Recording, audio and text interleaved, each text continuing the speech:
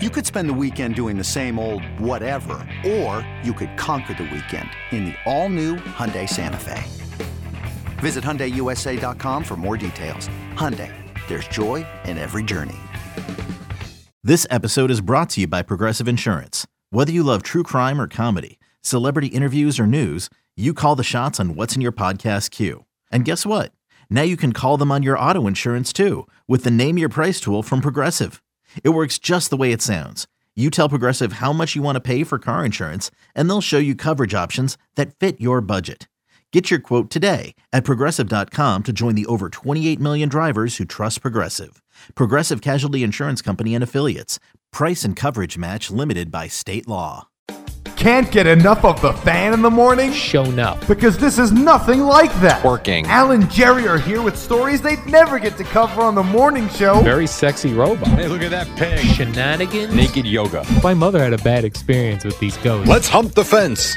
It's Al and Jerry's post-game podcast. All right, so we do this. Now, the introduction said it's Al and Jerry, but Al's not here because he's been out all week, but I am back. Eddie's been here all week. And so Eddie Scazzeri sits in for Al on the podcast. What up, dude? Hello, podcast people. Couple of things for you. This is not going to be a long one today because, quite frankly, I prepared nothing. I had to deal with the warm-up show with Sal, which is coming up in just a couple of minutes. You can hear that. Plus, I had to, work and edit 32 minutes worth of Aaron Rodgers content this morning. But a couple of things I wanted to hit you up with. One, which we'll get to in a moment, but I don't want to lose my train of thought with what just happened with a couple of guys that were here. I want to get to the Woodstock 99 thing, which came up on the show, and ironically, I just watched it over the weekend because a few people sent it to me, and I have some things from that I want to ask you about. But just overhearing a conversation in the newsroom about careers and career paths, an interesting topic came up, and that is how long do you stick with your dream job at your dream place but not making dream money as you get older? As opposed to, I need to grow up because it's not going to happen there, and I got to go do this, which clearly is not going to be as much fun, a lot more work, harder work, but better pay. And it's an interesting concept because I think when you're 18 and you're 22, it's fine, but as you're in your 30s, it's a tough decision to make because you're happy, but you can't pay all your bills. Well, for me, the answer is almost 32 years. You're a different case, though, because you didn't have children, which helps. I was going to say that is a big factor. Yes, immensely different. Yeah. I mean, not to be an a-hole, but when you think about the money you can make, some of us do make, some of us don't make, and then you bring 1, 2, 3 kids into the mix, and forget about doctor bills and all that stuff, just things like, and food, forget all the necessities, just things like after-school activities, payments, even if you go to public school, payments you're making the school for activities at school.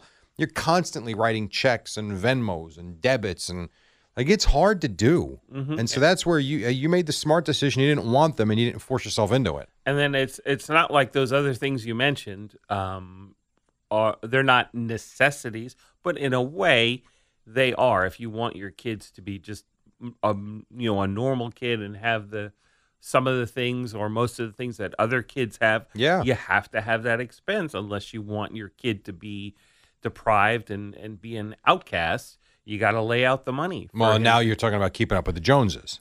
In a way, yes, but you're doing it not for yourself. You're doing it for your kid. For sure. Which is that's another equation. See, and now you actually sound sympathetic because Eddie on the air or Eddie in the newsroom would say, listen, kid, life's full of disappointments. Get over it.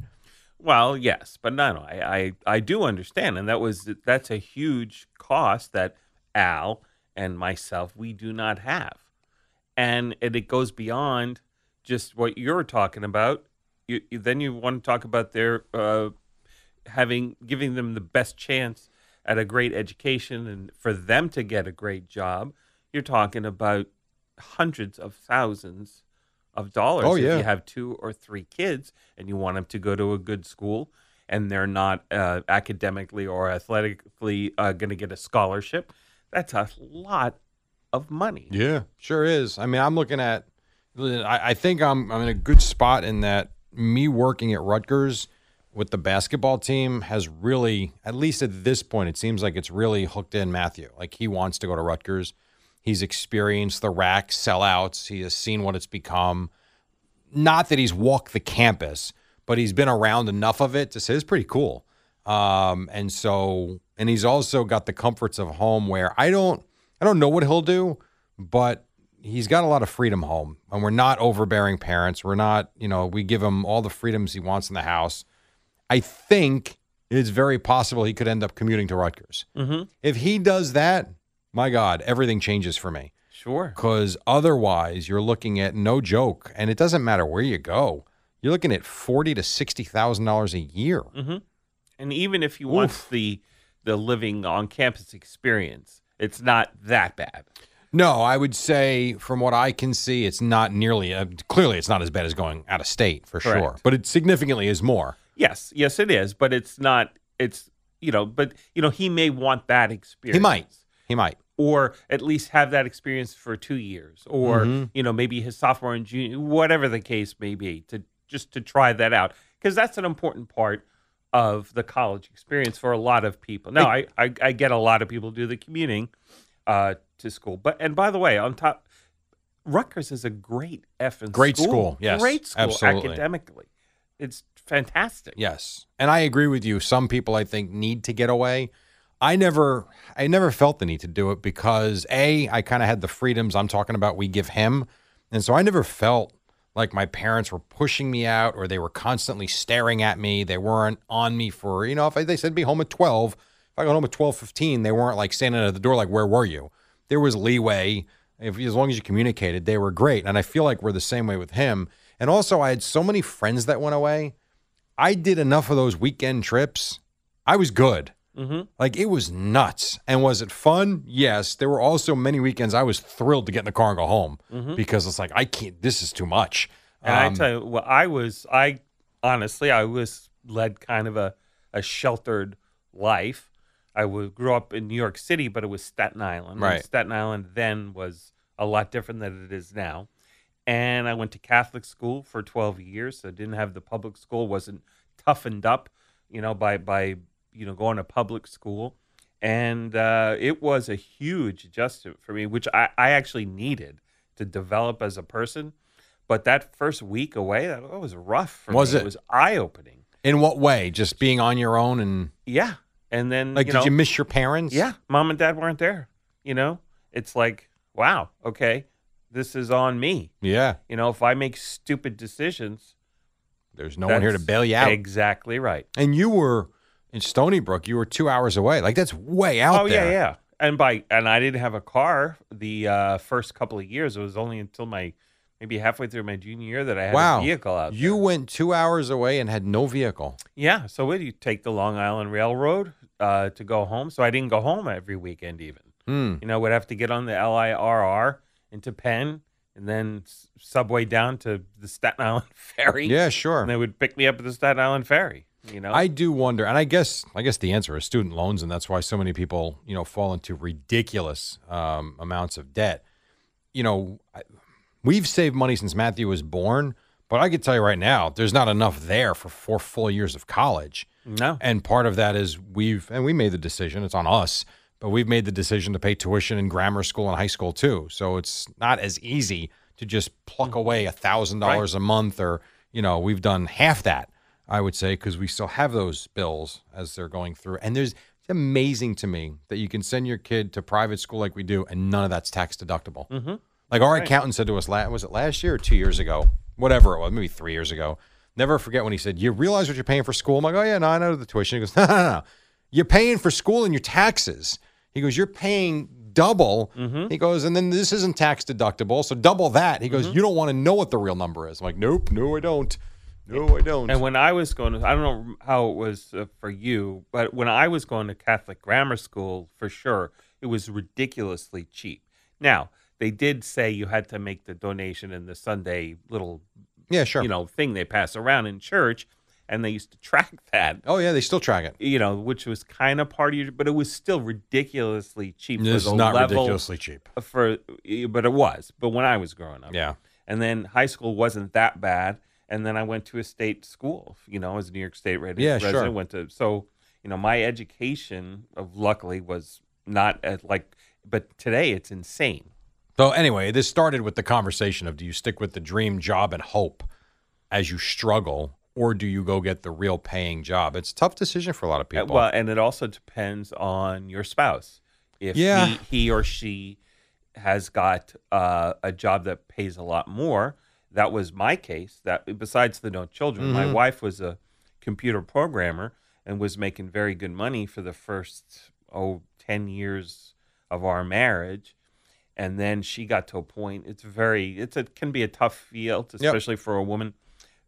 She got to a point where she just couldn't take it anymore, and we kind of did the math, and you figured it out. And my meager salary had increased a little bit by that point, and we figured we could make it. And her parents had helped us out, and when we were in a tight spot for this or for that. So that was something I could lean on, but a lot of people don't have that. Right, no question.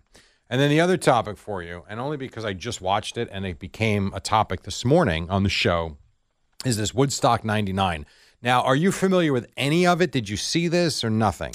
I am not at all. I knew that it had happened, but I really had forgotten about it. I kind of forgot that there was a 94, and that there was incidences with the 90. I guess at the time I kind of remember, but to me, Woodstock, I'm thinking Woodstock. Sure. Late 60s and the 3 days of sex, drugs, and rock and roll and the mud and the Yasgur's Farm, the whole thing. The historical Woodstock. The other one doesn't really resonate with me. I remember the 94 one because I remember they brought back some of the older group. I do remember that.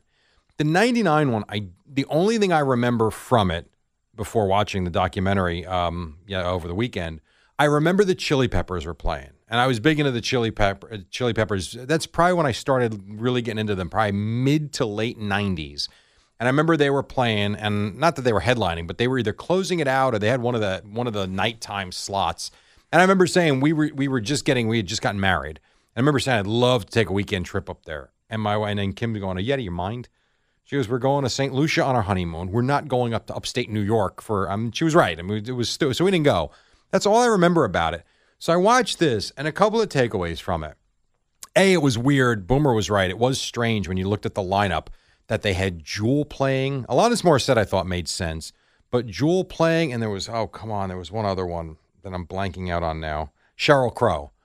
Sort of made Jewel to me didn't make sense at all. Sheryl Crow kind of, because K-Rock kind of played some of her stuff, and Alanis Morissette was played on those stations for sure. But the hard rock sense and nature to the show, it was interesting to me that it was basically written, the documentary was shot. I don't even know how to say that. It just described white males as just angry, nasty human beings. And they blamed the music on it. And what I found interesting is, I loved K-Rock back in the day. And I never realized Al worked with Booker until working with him. But I loved Booker. I loved Kane. It was Cabby, all these guys. But I liked the music. That was like, to me, it was you going in from Nirvana to Pearl Jam, and Pearl Jam's still around, into the Offspring and bands like that. They mentioned, Creed played this 99 thing. But all the footage was so horrendous that I sit there and say, how was it not shut down after one day, A? B, you basically stereotyped all white males, but part of that were the acts you had. When you've got Korn, Metallica, Limp Bizkit, like angry rock rap or heavy metal, like what are you expecting? It's kind of like if you put if you had a Woodstock for country music, you're going to have people, I would think country bumpkins going, I don't know. The whole thing was bizarre to me. I feel like they just slanted it in a way that made us look like just the worst human beings on the planet. And where was this documentary? It was in Rome. No, but the documentary, what platform was HBO it on? Max, I got it on. Okay, I do get that, I think. It's worth your time. It's an hour and 45 minutes. I'd love to know what you think about it. They really destroyed Fred Durst from Limp Bizkit, who, and this is the part of me that, again, if I went to see him play, there are certain songs I expect him to sing. Well, the fact that he's cursing in the songs that's how the song was written. And if you listen to it on the radio, it would be muted out, but you knew what he was saying. And they made it seem like this was the worst music ever put on vinyl or on CD. Meantime, you know, they're 1 and 1A. Rap music's just as bad. Sure. I mean, some of it is just appalling. Pop music is appalling if you put Z100 on. Mm-hmm. And yet I felt like they wrote this like, oh my God, this was the music that basically, you know, turned society on its ear. I don't know. The way it was written, I thought was very slanted. Yeah, well, it sounds as if, I haven't seen it, but that's what it, so how you're describing it seems sort of an unfair pigeonholing. Like, let me ask you this. This is a good one. So they had this whole portion of the documentary, and I'm not saying they shouldn't have done it. Of course they should have. Where they were talking about how women were being groped, how women were sexually harassed, and then they spent very few, not much time, a few minutes on the fact that there were women just walking around with their tops off, and the way they wrote that was it was like this big orgy and rape fest in a certain way. Well, my question to you would be: if you put 400,000 people in one place for a full weekend with drugs, alcohol, and very little oversight, does it really matter what kind of music it is? Like, I felt like they made it seem like the white male and that music drove it to anarchy. And I just don't know how you can control that many people in that environment with literally no police presence, like nothing. Yeah, no National Guard or anything like that. They had poorly trained security that basically looked the other way because they didn't know what to do. Right.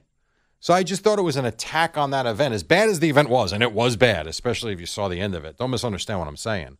I just thought it was, I feel like you could probably write that story for a lot of events that put 500,000 people in one place, 100-degree weather, and alcohol and drugs. Right. And the original Woodstock has sort of been like, people look, it's nostalgic, and it's like, yes, it was sex, drugs, rock and roll, and mud and sweat and all that stuff. But there's like, people are in awe of that event after all these years have gone by. But that wasn't great either. Right. That was a mess. There was one guy in the documentary that basically says we look at it like it was this great event in our history. A deeper look is it was pretty sick.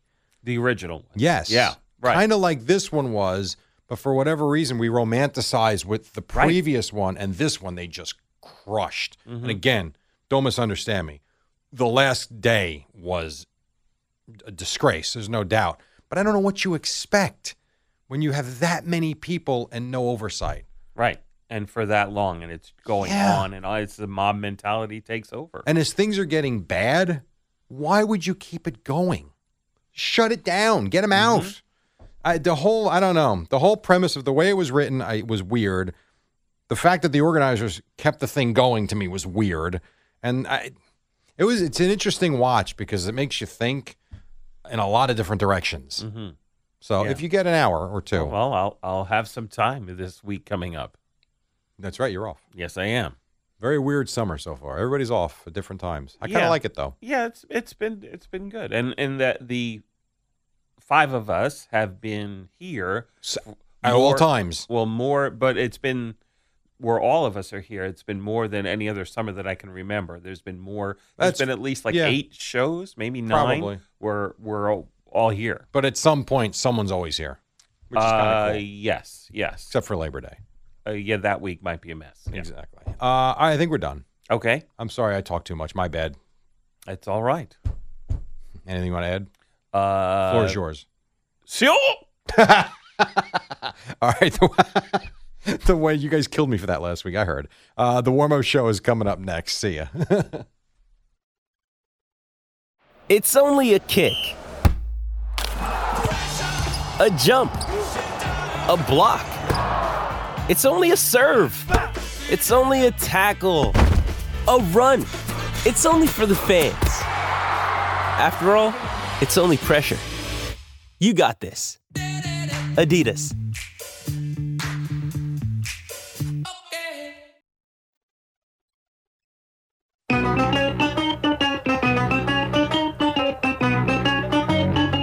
Come on and Jerry. Don't worry, it's only an hour long, and most days it doesn't Most suck. days, but today you never know. A couple of minutes after 5 o'clock, what is up? We got the Eddie Schizzeri. Fliegelman's here, too. Look at that. He's early, not too bad. And hanging around for his 6th hour of the night. His name is Salvatore Licata. What's up, Sal? How are you? I've only been on since 2 a.m., Jerry. You're giving me too much credit. Details. I'm sorry. Well, Yeah. whatever. Tonight I'm on at midnight. Tonight's so that won't be tomorrow's the 6-hour one for you. Oh, yeah, to close out the week. It's been a long week, but a fun one. And, of course, I'm not going to turn down an opportunity to do an hour with you. This is always fun. How was your vacation? No, I didn't go anywhere, so it's not a vacation. I talked to Evan Roberts the other day. So I talked to Evan on, Tuesday, Monday or Tuesday, I forget. And he goes, how's vacation? I said, no. I'm off. I'm not on vacation. He goes, but you've been off for a few days. I said, I didn't go anywhere. So not vacation.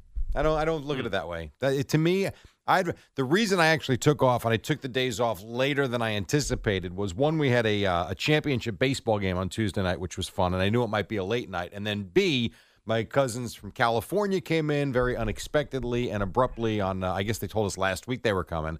I'm like, you know what? If I get a couple of days, that's kind of fun, but not vacation. Did you win the game? No. We won a very good game. We lost 5-3. The other team scored a couple of runs in the 6th inning on us, top of the 6th, and then we went down in the bottom of the 6th. Tough one. I think I've become the Marv Levy of youth sports. Yes, I was going to say another loss in the championship game. What has happened to you, Jared? I think that's our 5th championship game loss. Wow, that's rough. Now, we've done well. Maybe it's time weird, for though. a change. Yeah, shut up. We've done well because we've won tournament championship games, but for whatever reason, we get to these league championship games. And you know what's amazing is none of them have been blowouts. They're all close games. We lost 1-2-1. We lost 5-3 the other night. We did lose one like 8-2 a few years ago. The team was clearly better than us.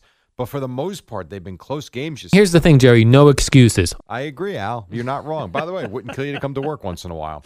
But anyhow, so that's why I took off the extra couple of days. And so it's been fun, but now we are back. So I figured it'd be a good time because I listened for about almost an hour driving, and I didn't hear you break it down, and I know how much you'd like to. So Bobby Fink, men's 800-meter freestyle. Go, your thoughts. Oh yeah. I've watched exactly 0 seconds of Olympic programming. I just can't get. Are you into it? I can't get into it, especially the summer. The winter's a little different. I'll watch that, especially if it's cold out, you're home, something's on TV. Maybe there's not as much. There's no baseball on, so it's not a daily thing. With the summer, I'm either out, or if not, I'm watching baseball. And I'm not watching the Summer Olympics. Well, isn't that the hardest part, even with baseball during the summer? Like, it's kind of cool in the spring. Kids are still in school. You're still in your routine, and it's not nice out. I find it really hard to watch these weekend games. Unless you're home and you're outside and you bring the TV out or something like that. You're here, you're there, you're going to the beach, you got parties and barbecues, and it's really more, at least for me, on the weekends, it's like just checking your phone every hour to see what the score is and how they got there. It's really hard to sit down and watch games on the weekends, at least for me. There is no way. Now, look, if you're single and you have nothing better to do anyway, Al maybe Hughes, that's a little nobody? Well, whatever. Maybe that's different. There is no way you can justify a sitting there on a beautiful summer afternoon watching a 3-4 hour baseball game, not to mention you get 2 of them with the Mets and Yankees. You just can't commit to it. It's as simple as that. You can't do it on an off day. So, I mean, unless you're going to be on the air that night, hard to justify sitting there, especially when you know what's coming. I mean, once football season comes around, Sundays are shot. Forget it. You're watching that wall to wall. So I'm with you. The weekend baseball, if it's a night game, a different story. But the day weekend baseball, that's a tough one to sit there and watch the whole thing. Yeah, I agree. That Saturday night 7:10 start is actually kind of cool. And the one thing I would say, a little disagree with, and I guess disagree with myself too, is I don't mind that 4 o'clock Saturday game when you've done what you've done and now it's time for a drink outside and you put the game on, you're listening to whoever it is, John and Susan, you're listening to Dwayne and Howie. I like that. That doesn't bother me. It's just that those 1 o'clock Yankee games on a summer Saturday. That's a tough one. Not easy.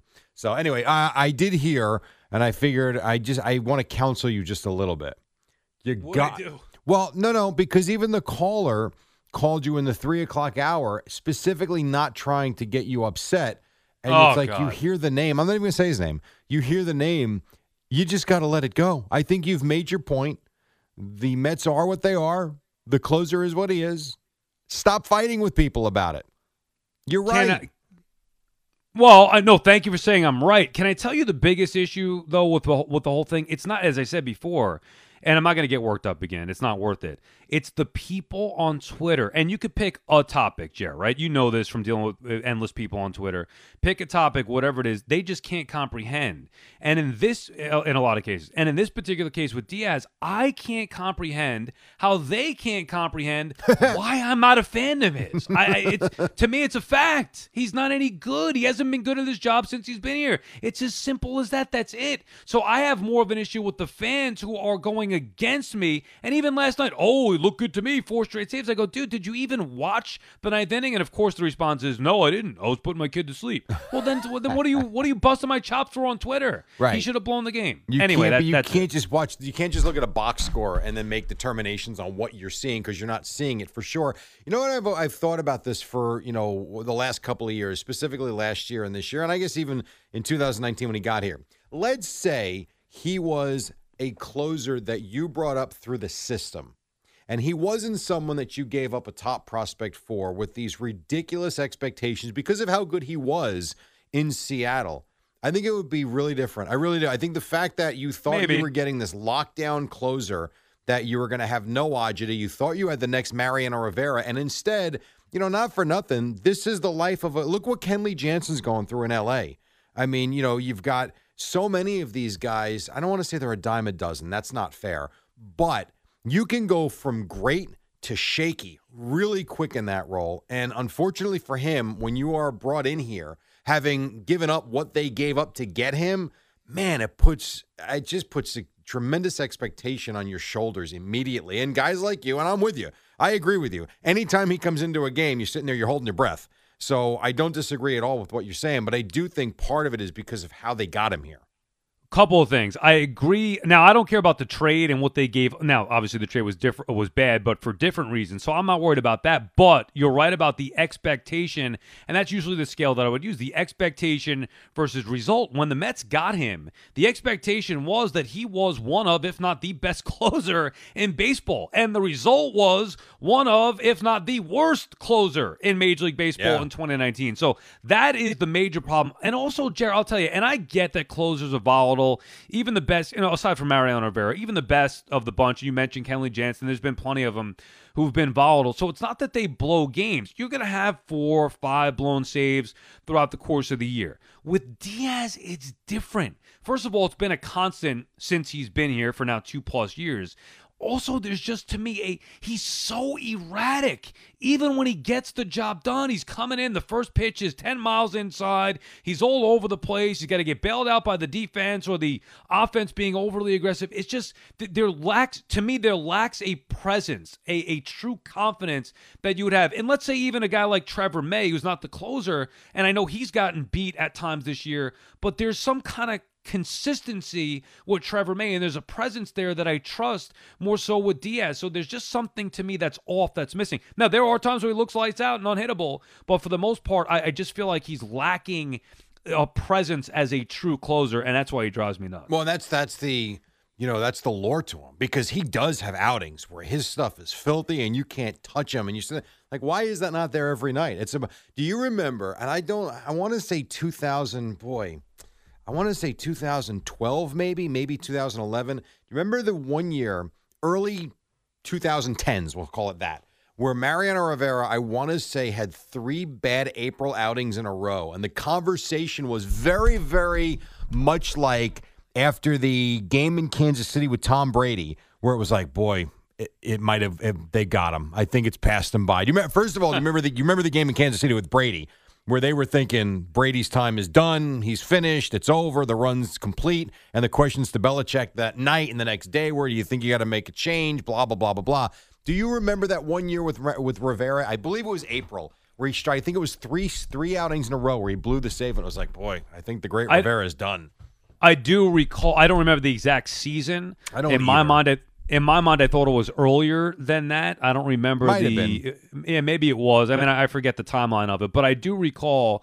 Look, you're right. It is similar with Brady because everybody's waiting for Ding Dong, the witch is dead here. At some point, Brady is going to get knocked off his pedestal. Father Time's going to catch up with him. How's that going now? Years later, we're still waiting for that. And with Rivera, he's the greatest of all time. And maybe that's a bigger issue, Jared, with Met fans where they compare closers to Rivera constantly, and they're hoping to get somebody that's close to it. But yeah, look, closers go through rough patch. And Rivera, if people talk about guys getting beat in the postseason, Chapman or Jeurys Familia, and I think Familia, I would argue, is one of the great Met closers of all time, what he did in 14, 15, and 16, regardless of the postseason.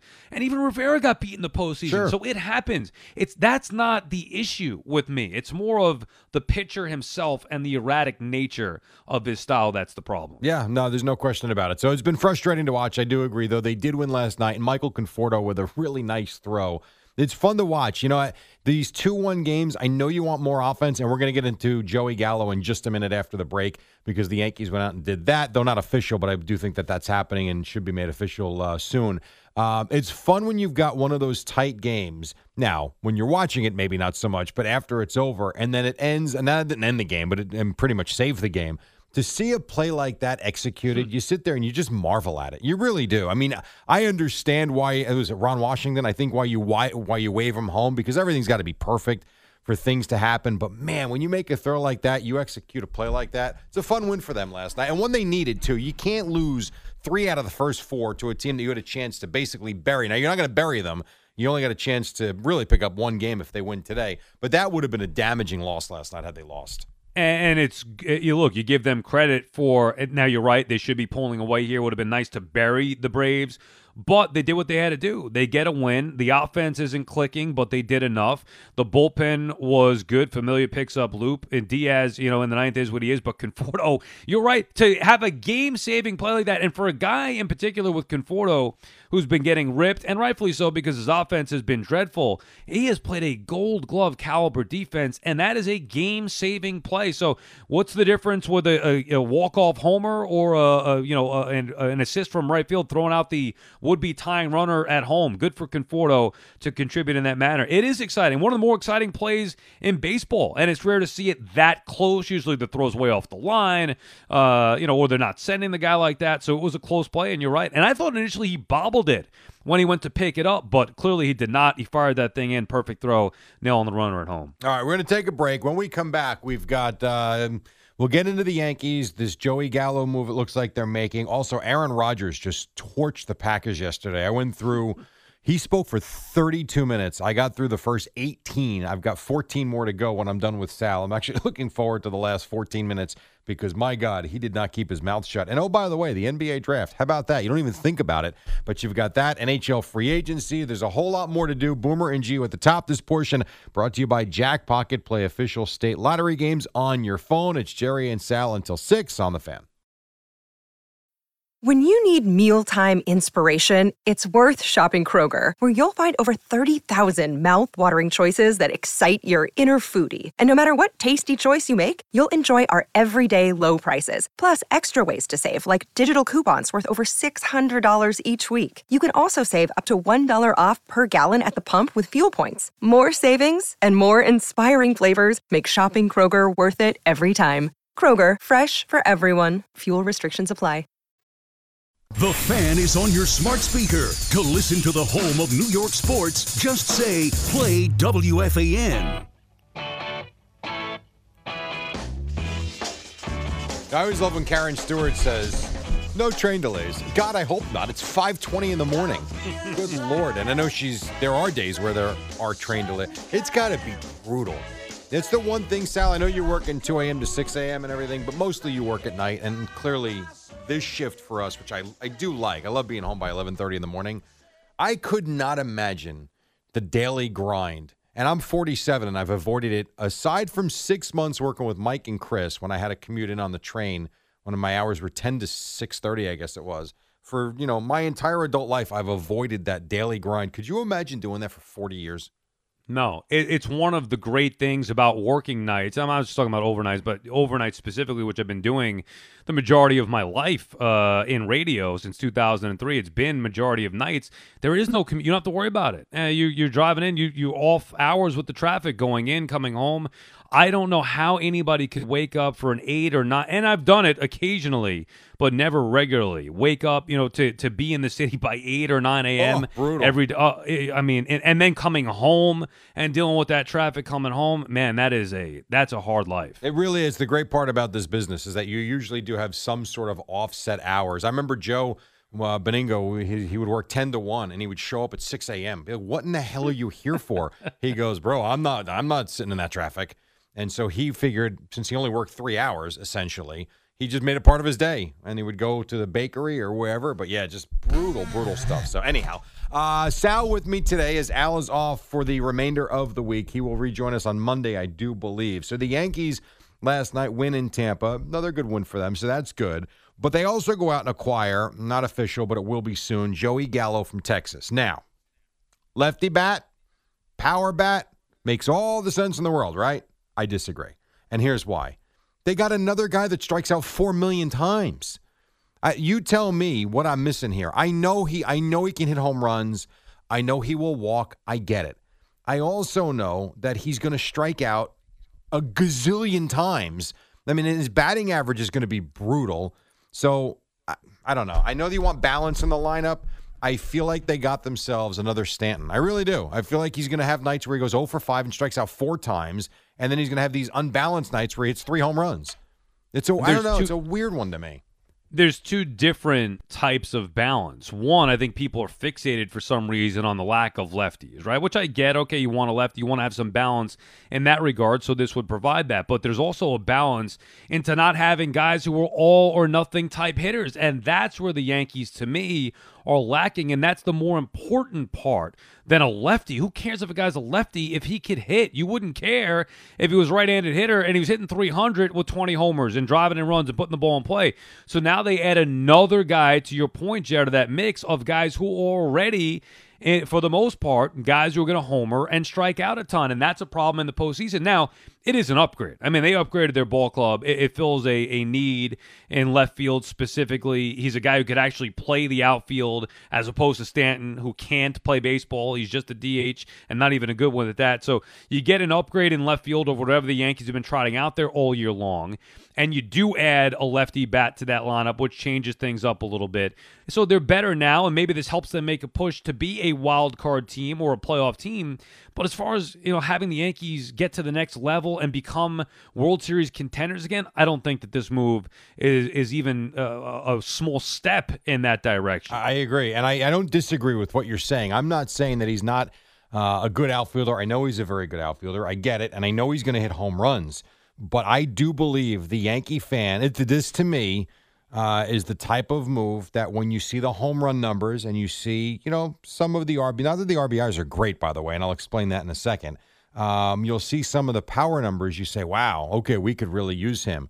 This to me is going to be another example of until you see a guy every day, be careful, because I think the Yankee fan is going to be tremendously frustrated by watching him. Listen to some of these numbers. Now, this is not an old guy. I'm not going back 15 years and giving you numbers there. I'm talking 2015 on. These are his batting averages.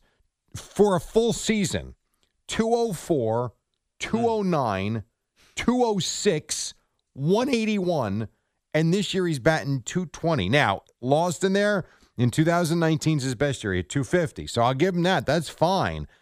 And here are the strikeouts: 196, 207, 114 in only 70 games. This year in 95 games, Sal, he struck out 125 times. So I'm not telling you that he's not going to hit home runs. He will. And he will get on base. He will walk. And he'll play a good left field. All I'm telling you is you're going to have him and Stanton have games. I don't know when, but write it down, where the two of them combine to go 0 for 8 with 7 strikeouts. And you're going to be frustrated. Yeah, because that's what he does. He's a strikeout machine. And by the way, the walks may be overrated. Right now this year, He's basically at the max that he's had in his career. So he's having a career year as far as walks go. Yes. And don't you think that might have something to do with the fact that, I don't know, the rest of the Rangers stink? And maybe if you're thinking to yourself, why would I pitch to Joey Gallo in that lineup? So, and I couldn't care less about the walks. But, Jared, that's the problem. In the regular season, sure, maybe he helps the Yankees here because even their guys now aren't doing enough offensively. But in the postseason, and that's what the goal, that's how we evaluate this Yankee club, is Joey Gallo going to make a difference? Hey, at least it's consistent with that average hovering around 200 for his career. I mean, that's brutal, and nobody cares. Hey, he walks, he hits home runs. Who cares if he hits 200? I guess. I'm with you. I don't agree with that. With that thinking, I don't like that at all. And I only say because they've got that guy already. Like, they've got Stanton, who, and yeah, I give Stanton a little more credit. He has hit the ball a little bit better, but he is a home runner, strikeout, and he is the type of guy who, when he was was an MVP, and the fact that he doesn't play the field when I don't know, it is tremendously frustrating, I would think, if you're a Yankee fan, and so he will help you. I'm just telling you, you're going to have nights where you're going to be ripping the hair, well, you're bald, but you'll be ripping the hair out of your head. As you're trying to watch this guy. And he will hit majestic home runs, especially there. There's no question about it. But you're going to have nights where you're going to be sitting there saying, this guy stinks. Like, for real. You know, one other thing on that, and I know a lot is made of it, the short porch in right field, Yankee Stadium, how do they not have lefty bats? This is not a guy that needs the help of Yankee Stadium. So generally what you would try to do is get a hitter, a left-handed hitter who's a good hitter that might increase his home run total because he's not a true power hitter. But if he pulls some baseballs down a lot at Yankee Stadium, then they go up. This is not that with Gallo. There are other players probably that the Yankees could have gone out and gotten. I'm not saying right now, I'm saying in general over the years that they could have gotten lefty hitters and turned them into more power hitters because of the way the ballpark plays. That's not the case with Gallo. He'll hit home runs wherever. So that they just don't, he's a lefty bat, he's going to hit more home runs. No, not necessarily. He's going to hit home runs wherever. That's what he does. They need a different type of bat to have Yankee Stadium help a better hitter, maybe that's a left-handed guy that's not as tremendous power hitter as Gallo is. Now, here's where I'll play devil's advocate with the two of us real quick. You just brought up something just prior to that comment that makes total sense. The fact that he's walked 74 times already, perhaps the Rangers lineup stinks, which we know it does. Now you put him in the middle of Stanton and Judge. You're not looking to walk him. So he's going to get pitches to hit. And so the numbers could be even better. Don't know. We'll see. That's the risk you're running. We will see what he turns out to be. As far as the game last night, the Yankees win in Tampa. They're still 8.5 out in the division. To me, I don't even look at that anymore. It's about Oakland. It's about the second wild card. They're only 2.5 back, and that's why you go out and get Gallo, because you feel like you are close and you are going to make a move. But one thing you said as I was driving in that I do agree with too is, what are they going to be in terms of a postseason team? I agree. There have been players that have been brought up due to circumstances like Greg Allen that have been a breath of fresh air. And to me, that's what you need. You need to generate runs, figure out a way to score in the postseason as opposed to home run or strikeout. So good move. I agree with you, Sal. Really good move for the regular season. I don't necessarily know this does anything for them in October, but we'll see. And you wonder too if there are other moves to be made here, because you look at the Yankee lineup. I mean, there's not much that's changing there. They're not getting rid of LeMahieu. They're not getting rid of Torres. Stanton, unfortunately, is not going anywhere. Sanchez is there. Judge is there. Urshela is there. Where are they? This is probably the move. And the starters have been pretty good. I'm not so sure the Yankees even have what it takes to go out there and get a top starter that would be available. The bullpen seems to have righted itself right now. Chapman looks like he's regained his form. They have plenty of arms, whether it's Loaisiga or Britton, who's bounced back now, and Britton's starting to look like his old self, getting the sinker ball going. They have Chad Green. So what else are the Yankees doing? And that's kind of been the theme with this team all year long, where you talk about, they got to do something, and they got to add this, and they got to do that. Well, aside from a significant change in the look of this team, which I do think they need, which is not happening, what's going to change? They need the guys here to do what they expect them to do. Otherwise, it's going to be a lost season. I agree. I do think they could upgrade at shortstop. I mean, that's the one thing everybody's been talking about for months and months and months, and I do agree. If you could figure out a way to go out and get, whether it's Trevor Story, Trey Turner, I don't know who, but if you could get a shortstop in here, that to me would be significant. That to me is the move. That's yeah. And now and look, I like that because it would take Luke Voigt, I'm assuming, out of the equation. You'd move LeMahieu, or you keep LeMahieu at first, move Torres to second, get Odor out of there for the most part, and have whatever shortstop it is take over. Look, to me, that's a move that I don't know if I would make right now. If the Yankees could just go sign Trevor Story or Baez or whoever in the offseason, and they don't have to trade. They just pay money, and that's what the Yankees do. Right now, you're going to trade more of the farm system. You just traded a bunch of prospects, I know not top guys, for Gallo, but I don't think that even that move would put this Yankee team over the top at this point. And speaking of Turner, how about the fact that the Nationals have 12 different people? I know 4 players and 8 staffers with COVID, and they got postponed last night. Isn't it amazing how every time you feel like you've taken 2-3 steps forward, we get punched in the face with this? Yeah, I still don't get it. I mean, I can't wrap my head around it here. I know a lot of people are still not vaccinated, but the fact that we're at a point now where we still could have games postponed by this, and the numbers apparently are getting worse and worse. So it's just frustrating. How about what the NFL is doing with it? I mean, they're basically saying, look, you don't get vaccinated, you're either not going to play, you're going to forfeit your team. It's mandatory for coaches and front office. I don't know, Jarrett. This whole thing is just, and I think mandatory for broadcasters too. I'm almost certain. I didn't even know that. I'm not 100%, but I'm pretty sure that I think if you're going to come into the stadium and work, I think you have to be vaccinated. I know I provided my stuff, my card, to Compass Media Networks for this year in case I go do a game in place of Kevin Ray or someone else. So I don't. I'm not sure if that's mandatory. Maybe that's their. I forget exactly, but that's a reality right now. It is, and that's where.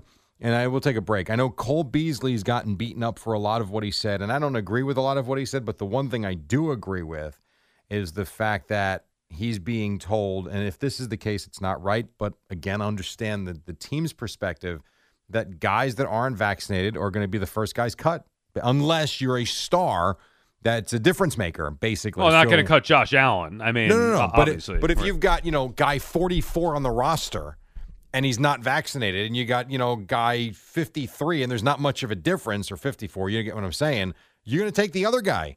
And he is saying that guys are feeling pressured to go get the vaccine. Because of that, they feel like their careers are on the line. But you also understand from the team's perspective, unless you're a star, you better show us that you're better than everybody else. Otherwise, that's going to be one strike against you. So he made that point. I don't think he's wrong, but the whole thing is crazy. Anyway, speaking of Cole Beasley, when we come back, we're going to get into Aaron Rodgers because it's kind of fun, actually, going through what he said yesterday. Sal is in for Al. It's the warm-up show until 6. Boomer and Gio. Then on the Fan. This episode is brought to you by Shopify. Whether you're selling a little or a lot, Shopify helps you do your thing, however you cha-ching. From the launch your online shop stage, all the way to the we just hit 1 million orders stage. No matter what stage you're in, Shopify's there to help you grow. Sign up for a $1 per month trial period at shopify.com/special offer, all lowercase. That's shopify.com/special offer. The home of New York sports is WFAN 101.9 FM and the Odyssey app. Oh, little Bob Dylan. 20 in front of 6, a little bit beyond that, actually. Boomer and Gio coming up top of the hour. Sal is in for Al. We got Fliegelman in for Al. Eddie's in for himself, and the guys are in, too. I think Bob's back, right? I haven't heard from him. Bob back? Yes? Yes. And Bob's back. I'm going to play you something, Sal. And this to me, so I heard this yesterday, and it was on TV everywhere. And this was the opening question to the Aaron Rodgers press conference as he is back with the Packers for 2021. We know what's gone on in the offseason. Hasn't been around. He's been unhappy, blah, blah, blah, blah, blah. What was this all about for you? That's kind of a loaded question. Now, in this day and age of the star athlete, you get a lot of no comments, going to keep that in-house. You realize his answer to that question was 6 minutes long? No, that's nonstop. Oh, he had a lot to get off his chest, clearly. Now, you tell me how you play this, because I heard this live, too, and, of course, the whole editor in me, and I know Lopresti did this, too, yesterday. Now, you could play this clip this way when he's talking about going and recruiting free agents. Really makes him sound like a D-bag, I think. I wanted to offer my services as a recruiter. And I think we can all understand, Green Bay isn't, a huge vacation destination. People are coming here to play with me. Whoa. That sounds horrible. But that would tick me off if I lived in Green Bay. If I'm a Packers fan living in Wisconsin, that would bother me. And then, making it sound obviously all about him. He's the one draw to the Packers. But now we cut it off because he does go on to say, a huge vacation destination. People are coming here to play with me, to play with our team, and knowing that they can win a championship here. But none of us play the rest of it. Yeah, I honestly don't think it matters what he said after that. You got the gist of it. So you thought that was fair just to cut it off? I do. I do think that was true. And a lot of times I hate when the clips are edited and taken out of context. I think that was proper context. He was meaning people are coming here to play with me because we can win a championship, plain and simple. And it's funny because later on, he doesn't even realize he does it, but he basically confirms that's what he meant. Because, just talk to Preston Smith, why he came here and why he actually took a pay cut to re-sign. He knows that we got an opportunity to win a championship when I'm playing. When I'm playing. That was the best thing. We got an opportunity to win a championship when I'm playing, by the way. Yes, it really is tremendous. Yeah. I do like, and I won't play it. I'll save it for Boomer and Gio, but I'm sure you heard it all.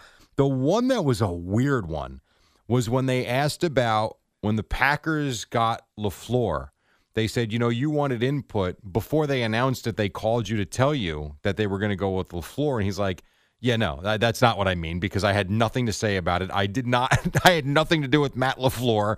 It's like, wow. That's what I'm talking. Yeah. Matter of if I find, if I can find it, I will play, because it really was very, very interesting how he just wasn't into it at all. So here, does this sit here? Maybe not. Well, whatever. It is what it is. So how about the misperception that we all thought, he wanted what's his name, McCarthy out. He must have had a say in bringing LaFleur in, and now he's saying he had nothing to do with that. Yeah. So here it is. So I found it. So the reporter basically says they did call you about the Matt LaFleur hire. Here was his reaction. Yeah, well, I wouldn't call that a partnership. That part of it. I wasn't involved in those conversations at all. I had talked to Matt after the deal had already been in place to hire him as a coach. So I wasn't part of that conversation. It was weird. And then he goes on to say, but I love him. Everything's good. I'm glad he's here. But he goes, let's make it very clear.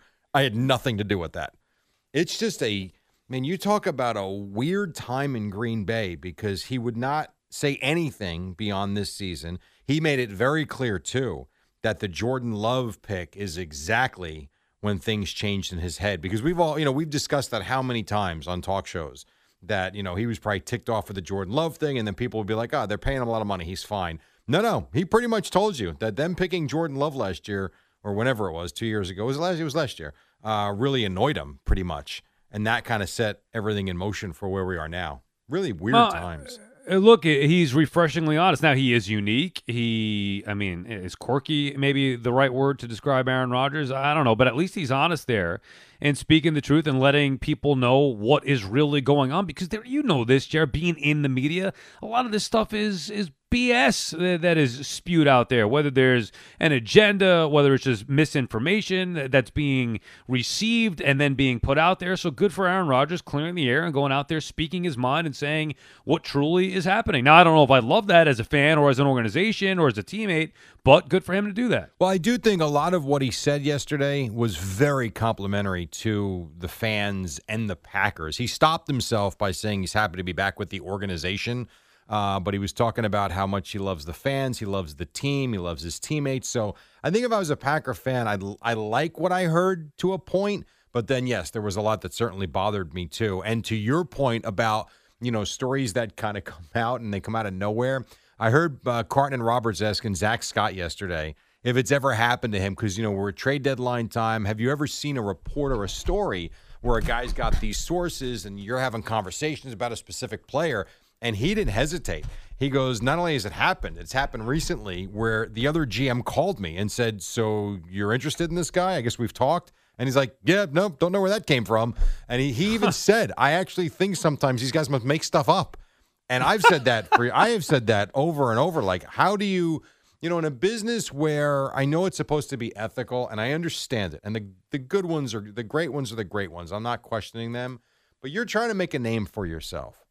if theoretically you never have to give up your source, why, not to sound like a cynic, but why would you think that others haven't done it? Just to put a story out there to make it look like you're doing your, I don't know. It's especially in today's day and age where nobody cares if you're right or wrong. There's no they just want the accountability. info. Yeah, there really so isn't. I could say I have learned that so-and-so is interested in so-and-so. And use common sense, right? Just use my common sense. Sure. I could be first to it. I'm hearing the Mets are interested in going out there and getting Chris Bryant, and it sounds like a deal is going to happen.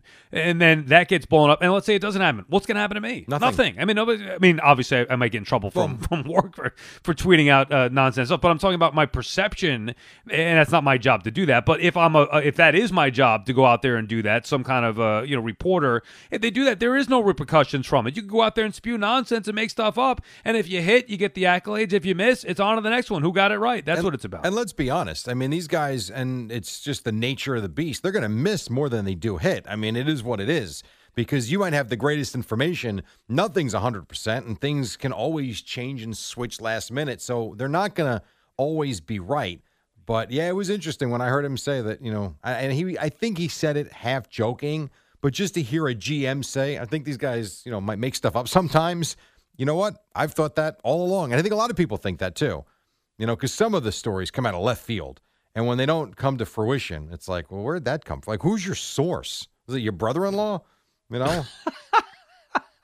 So. Yeah, I don't get it. And that's why you can't, you know what? I don't even put stock in it. And a lot of this stuff, even though it may not be made up, a lot of this stuff is probably leaked purposely by agents or other teams or lesser level guys that have no real say in a front office. There are a lot of members of a team's front office. And a lot of times people may think they have information or may hear some stuff, and then they want to get their connections working, so they throw out what they think they might have heard, or leaking stuff that is purposely meant to be leaked. It's such a and again, being in the media and working at a couple of different places and talking to people who do this stuff for a living, I know some of it and how it works, and it really is just bizarre this time of year. And real quick, you mentioned leaks to the media and stuff like that. To circle back and to wrap up the Aaron Rodgers conversation, he also made it quite clear that anything that came out came from the Packers, that he said nothing, and he's got assurances that his agents said nothing. So anything that was written about and any source in any of those stories, again, who knows if it was made up or not, but he made it clear that came from them, not us. So that was like another he took enough shots yesterday. That was another dig. That, I mean, if you're Gutekunst and you're listening to this, I would love to know what they were saying as he was just tearing them to shreds. And he did. I mean, for 32 minutes, he crushed them. So if welcome back. Oh, my God. Here we go. NFL season 2021 style. Pretty cool. All right, we'll take one final break. When we come back, we'll wrap it up. A little NBA conversation for you, because something's going on tonight that, it's interesting. For the first time in a long time, it's not really right in front of our minds because of where the Knicks and Nets played and finished this year. But right now, in Odyssey Sports Minute, Amy Lawrence on Guess Who? Aaron Rodgers.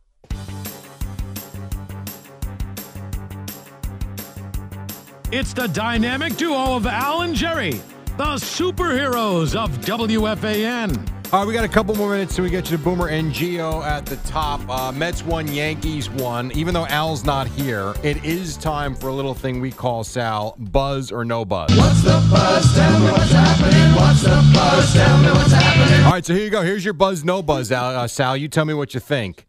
NBA draft tonight. Buzz, no buzz? No buzz. None, right?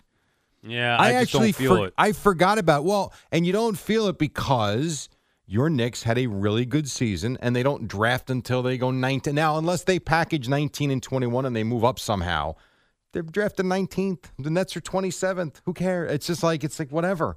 And you got the top teams. You really give a rat's behind what the Pistons do or the Houston Rockets?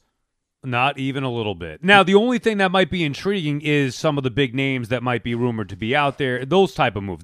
It's less to me about the actual draft and what players get selected by who, and more about what other moves, big moves, might be made. Yeah, but now think about the NFL draft.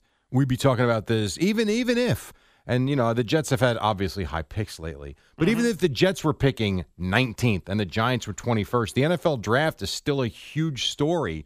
Whereas the baseball, the one with Leiter's kid was, all right, that was interesting, but no one cares. I mean, it is what it is. Until he pitches for the Rangers, no one cares. And the NHL draft, I mean, these other leagues can do whatever the hell they want to do. It's got nothing like what the NFL has. And basketball is big here, especially with the Knicks being so good this year. It's just, I don't know. It's just so funny how no one cares. I think the diehard Knicks fans are into it. Now, me personally, me and you, I am a Knicks fan, but I just can't. I can't get into it. I'm not a big college basketball fan, so I have no idea who the hell the Knicks are taking. We don't know who's going to be there. These mock drafts are ridiculous. But yeah, and not to say they couldn't get a good player, but there is less excitement because it's later in the first round. Also the fact that you have a lot of European players every year seems to be the case, and you don't know what they are because we don't watch them. If you want to tell me you have a clue that the Knicks take a kid from wherever, from UCLA, or at least you can sit there and say, maybe I saw him a few times. You take these kids from overseas. I mean, some of them turn out to be Luka Doncic, and some can turn out to be Frederick Weiss, as we've seen from back in the day. And you don't know. Who was the guy? I always forget. What was the kid's name? The Darko Milicic, was that the kid's name that the Pistons took back in the day? Is that right? Yeah, I believe so, yes. And he was what, second overall? I mean, you talk about having Carmelo. Yeah, and you'd have no excitement if that was who you took because you don't know a damn thing about him. So now you're picking WFAN and Thanks, WFAN FM, all right, see you later. New York, and Odyssey Station.